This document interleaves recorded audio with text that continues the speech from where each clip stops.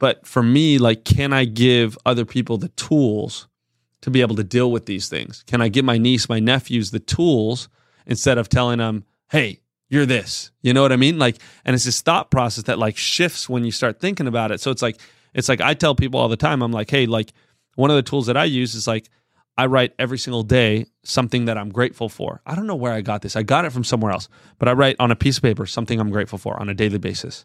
I fold that up, I put it in a jar. And I put those every day. So guess what? On day 20, when I'm having a bad day, I still have to write something I'm grateful for, but when I'm having a bad day, I can pull those out. And I could be like, okay, that's what I'm grateful for. Okay, that's what I'm grateful for. Like, it's not so bad. Wow. You know what I mean? Yeah. Because sometimes we have to remind ourselves as well. Yep.